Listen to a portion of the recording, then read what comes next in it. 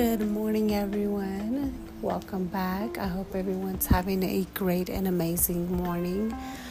Today, I want to touch on the 12 marriage assassins. And as I was reading this morning, I kind of was thinking about just my relationship with Christ. So this morning, I kind of got up like an hour late, 1 hour and a half to be exact, and I kind of just was feeling a little bit upset. And the only reason I sometimes get up and I'm like thinking, I can't believe I overslept. I sometimes, the first thing I do when I wake up is, I pray and spend time with God and then read the Bible. So I have made it into just like my own little visual. So I imagine the Lord sitting at a dinner table, like a romantic dinner table, waiting for me. So when I tell him that I will meet him every morning at a certain time at 2:30 in the morning to pray, to talk to him, and then to get in his word so he can teach me and become just more knowledgeable on his ways. When I don't wake up, I imagine him just still sitting at that dinner table with the rose in the middle and the candles lit up, waiting for me. So I feel very guilty by not waking up on time, especially when I woke up and thought to myself, well, the second alarm is going to come back on. I know I can snooze for 5 minutes because my alarms are like 5 minutes apart. Well, those 5 minutes turn into an hour and a half. So kind of upsetting. But as I was reading, I came across 2 Bible verses I want to share with you guys. And the first one is from 1 Corinthians chapter 7, verse 1. So it says, "Now concerning the things of which you wrote to me, it is good for a man not to touch a woman. Nevertheless, because of sexual immorality, let each man have his own wife, and let each woman have her own husband. Let the husband render to his wife the affection due her, and likewise also the wife to her husband. You were brought at a price. Do not become slaves of men. And brethren, let each one remain with God in the state in which he was called." And the second verse I want to read is 1 Corinthians chapter 11, verse 2. And it says, "Now I praise you, brethren, that you remember me in all things and keep the traditions just as I delivered them to you. But I want you to know that the head of every man is Christ. The head of woman is man. And the head of Christ is God." So it kind of just, it's really talking about marriage, but it makes me think about my relationship with God. Of course, this applies to everything. So the 12 marriage assassins that I will go through, I kind of will tailor to my relationship with God. So the first assassin that will kill a marriage is selfishness. And when I think about selfishness, I think about, I am too busy. I have so many things going on. I don't have time for God.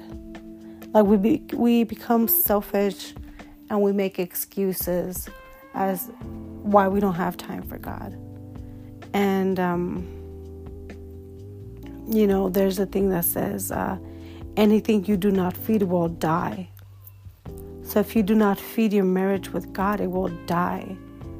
Just like any relationship, anything that you don't feed, it will die. The relationship with your children, the relationship at work. If you don't consistently have a relationship at work, or you don't show up for work, these things will die. Relationship with your parents, with a best friend, your partner, these things will die. So I just kind of want to discuss on how these things, when they apply to God, our relationship, if we are selfish and we do not have time for God, this relationship can die. And not because the Lord wants it to, but because of ourselves, the choices we make. And the second assassin is immaturity.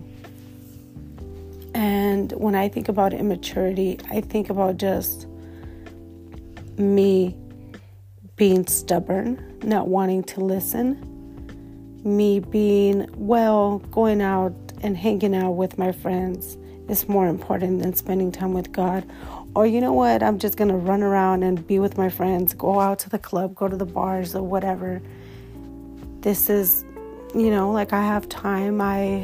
We do these things thinking it's all right if I go and hang out with my friends and do these things, or if I just go out to the bar with my friend, but I don't drink.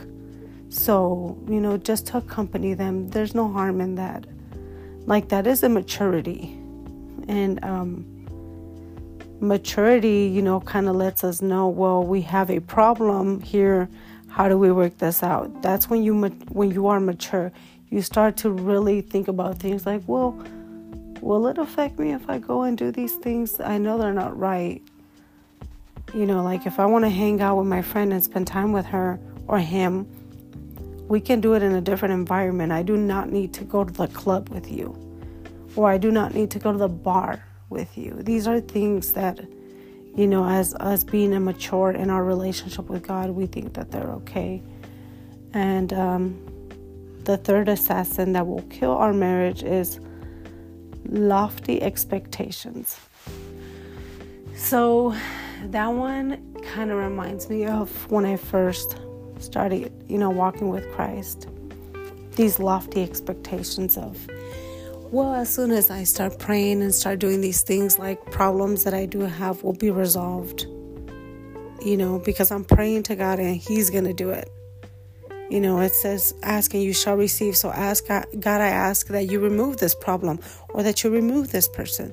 I ask that you help me, help me stop being hurt.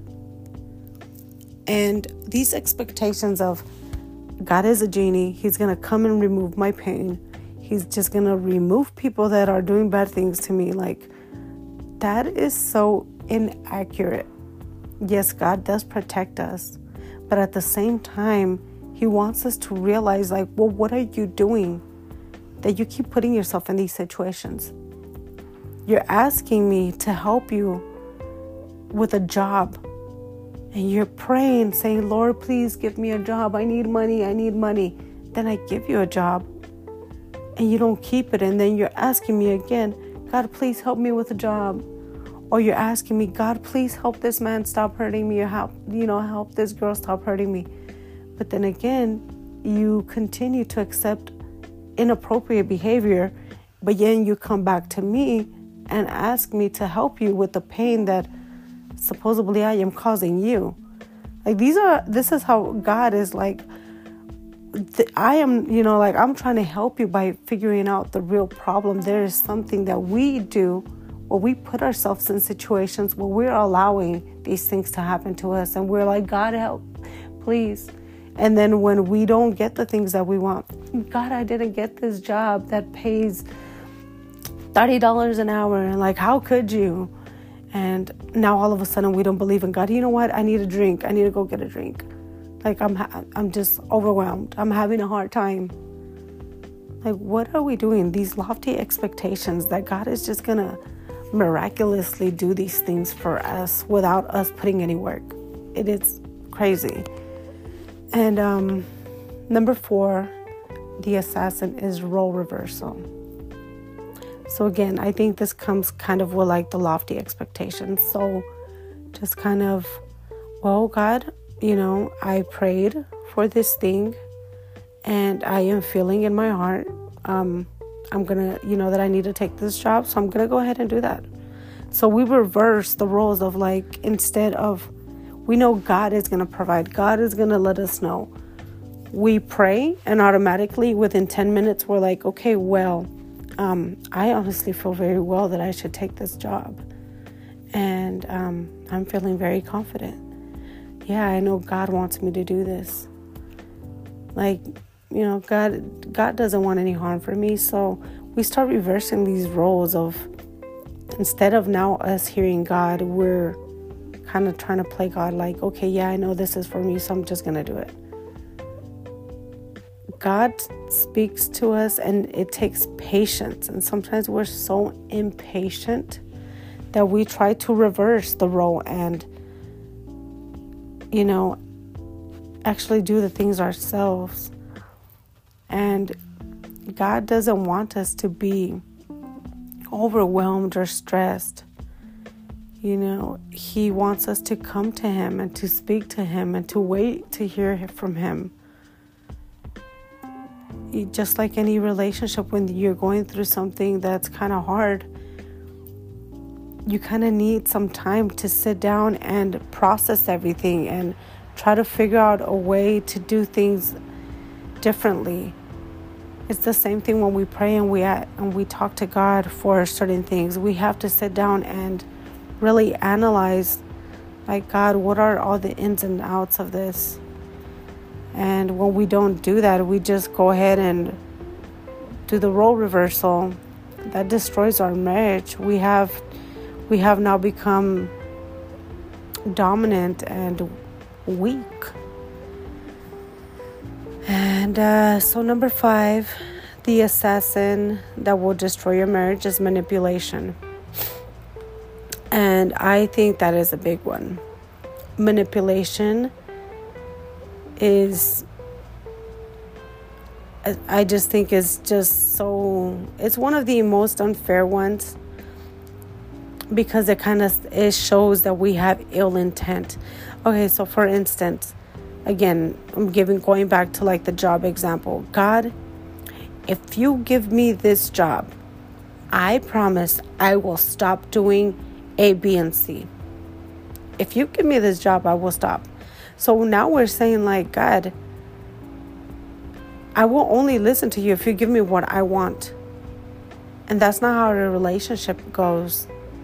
You listen and you do what the other person or whatever, the other person kind of needs from you, because you want to do it for them. You love this person, but now we're manipulating situations like, God, I will follow you. Yes, I will pray, but I need you to help me financially, physically, because I'm having some issues with my health. Like, I need these things for you to fix. So, I'm going to go ahead and follow you and pray, but I need you to do these things as well. No, that's not how it works. We pray and we seek God because we seek that relationship with Him. We want to be close to Him. And, of course, I think we all in the beginning start this relationship with God in a manipulation form. Like, God, I'm praying for you so you can do this for me. And I promise that if you do, I will fast for 6 days. I will stop talking to a certain person. I will pray more. We start trying to manipulate this relationship with God. And as anybody who has ever been in a situation where they have been manipulated, it does not feel good. And number 6, the assassin is lack of commitment. So again, I think that goes hand in hand with manipulation. And lack of commitment, just saying you're going to do things that you're not going to do. God, I promise if you do this for me, I'll do A, B, and C. And God does provide sometimes. He will answer your prayer. And then you go ahead and not commit to A, B, and C. We as humans always lack commitment to whether it is, I'm going to wake up early in the morning. We don't do it. Or I have to go get a haircut today. but we procrastinate or we find excuses. Like, commitment is so hard, and it's not developed unless you practice it. Like, there has to be discipline in your life in order to be committed to things. And again, just commitment can cause us to fall in this relationship with God, saying we're going to, talk to him at a certain time and never show up. Oh, well, because I slept in, then I just kind of missed that hour. No, although I slept in, yeah, but I'm still going to stick to what I said. I'm here, but I'm late. And that sometimes is hard to do as well. And the number 7 assassin is promiscuity. So, we all know God orders us to have sex, wait till marriage, and a lot of us fail to do that. And I think that just kind of leaves the door open for the enemy to attack us. And it prolongs our relationship with Christ. We have these false narratives of what love is. And we come to God expecting to feel the pleasures that we're used to getting from the world, to get them from him. And although he provides us these pleasures, he does them in a different way, which is a way better way than the world does. But we have opened our eyes to this false narrative of what love is by having sex with other people. So when we come to God and we're like, I need love, I need to feel love, we try to sometimes compare it to those times we were intimate with other people. Well, it doesn't feel this way sometimes, Lord. So am I really having a relationship here with you? Like, we start comparing, and that is so bad once we start doing that. So yeah, and again, it leaves the door open for the enemy to kind of just use us and abuse us. And number 8 is the assassin of marriage is stress. So stress is a big one. Us thinking that, we have all these problems, and we cannot come to our partner, which is Christ, and give him everything. God can do everything. God, I have a problem where I am not understanding things. I come to you so you can allow me, you can give me this wisdom and this knowledge and understanding that I need. Instead of doing that, we stress. What am I going to do? How am I going to fix this? Where should I go? Where should I, what do I need extra study time? Do I need extra, we start stressing about how we're going to fix a certain situation. And instead, God shows us that stress is not good for us. We need to come to him in those moments. And we start to ruin our relationship with God when we think, no, I know better. I'm just going to sit here by myself and think about a million ways, get online and search how I can make extra income, instead of going into prayer and breaking down in front of God. We rather do other things and stress. And number 9 is economic pressure. So again, that's kind of comes hand in hand with stress. So economic pressure, we start getting all these bills, and we have all these money problems that, can destroy a relationship, a marriage.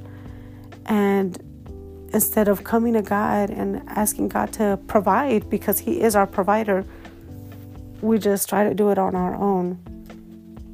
And number 10, the assassin is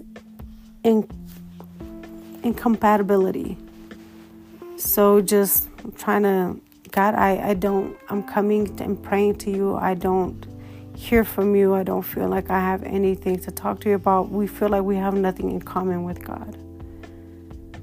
we start thinking, I'm showing up to these meetings and I'm praying and I'm doing this and that, and I still can't hear you.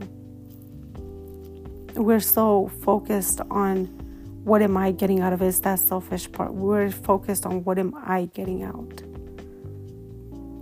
And instead of just being there trying to get to know God, we are automatically trying to figure out, what do I have in common with you? I feel like I have nothing in common with you. And number 11 is outside interferences. So kind of just, that one to me is actually a big one. Kind of going and talking to other people who are believers of Christ, or say they're believers in Christ, but are not doing the essential things that they need to be doing. So you go to a person that, believes in God, but is praying once a week or praying 10 minutes per day, and wants to tell you all these things about God, like they know Him. And it could be possible that they know God, but I can tell you that if they're giving 10 minutes a day, they don't have a relationship with God. I'm sorry, it's just not possible. Because I know when I was thinking, well, I'm giving 10 minutes, I'm giving 10 minutes here, and I'm giving 10 minutes there, I know God. I was so wrong. I did have a relationship with God, but that relationship was all about me. When I really got into, I want to know Him, it became, I want to spend hours with Him, not just minutes. Yes, I will check in throughout the day for like 10 minutes while I'm at work. Or that might be even really 2 minutes. I might check in a few minutes here and there. But before I get my day started, I'm checking in, and I'm checking in for at least an hour and a half or 2 hours. I want to be with you. So I would say outside interference is big. Stay connected with your pastor, with somebody who is in the church that is God-fearing, who is spending hours and hours with God a week. Start connecting with those people instead of friends who just watch The Passion of the Christ and now know about God, or friends who go to church every single Sunday but throughout the week do other things. Get close to somebody who can actually give you advice on what you're learning about in the Bible, not just your own problems, but seek someone who has knowledge on God's, just the way He wants us to be with Him. God's knowledge for us. Seek people that know about that. And number 12 is unforgiveness. So number 12 is an assassin. One of the biggest assassins in a relationship is unforgiveness. Just constantly being reminded about things, and this allows you to not pursue that relationship the way it's supposed to be going. So if we are constantly like God, coming to God and we're praying and we're like, I just can't believe you took my mom from me. I can't believe you took my son from me. We're coming to God and we're praying, but we're doing it in an unforgiving way.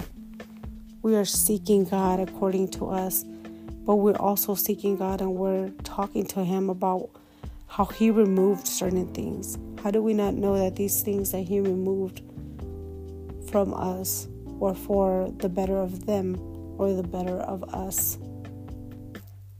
We don't. But we come to God and we ask God, I loved him so much. How could you take him away from me? God, you hurt me so much because you didn't do this for me. How can you do that to me? God doesn't want any pain for us. And this is why he wants us to get to know him and the Father so well, to where we come to him for everything, especially in moments when we are hurt, because He will provide us peace and strength, and will eventually, help us walk and embrace that pain. And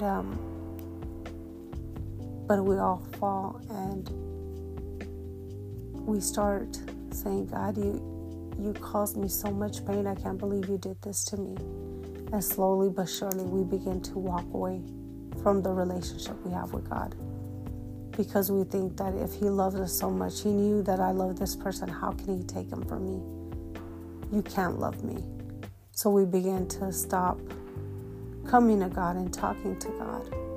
And that's the same thing in a relationship. For instance, if you think about a job, I can't believe they knew I wanted this position. I've worked with them for years, and I applied to move higher up, and they didn't give it to me with all the experience, all the overtime I do. How could they? Now we begin to feel a certain way towards our employer. And every time they ask us to do something, we're like, nope, you didn't give me that position. We're holding on to that unforgiveness that eventually, allows us to hate our job. Same thing in a relationship. Someone hurts us, and we constantly remind ourselves on how we hurt. That is unforgiveness, and that will ultimately destroy the relationship. And like I said, I think all of these are good pointers. All of these assassins, these 12 assassins, can break any type of relationship. And it is so important for us to have a strong relationship with God, because unless we have that, every other relationship in our life will fail. Any relationship in our life will fail due to these 12 assassins. So I hope you guys are encouraged. I will put it on the description of the episode. I will put down the Bible verses along with the 12 steps if anyone is interested in writing them down. And I hope you guys have a great and beautiful day. I will see you guys back here tomorrow. Bye.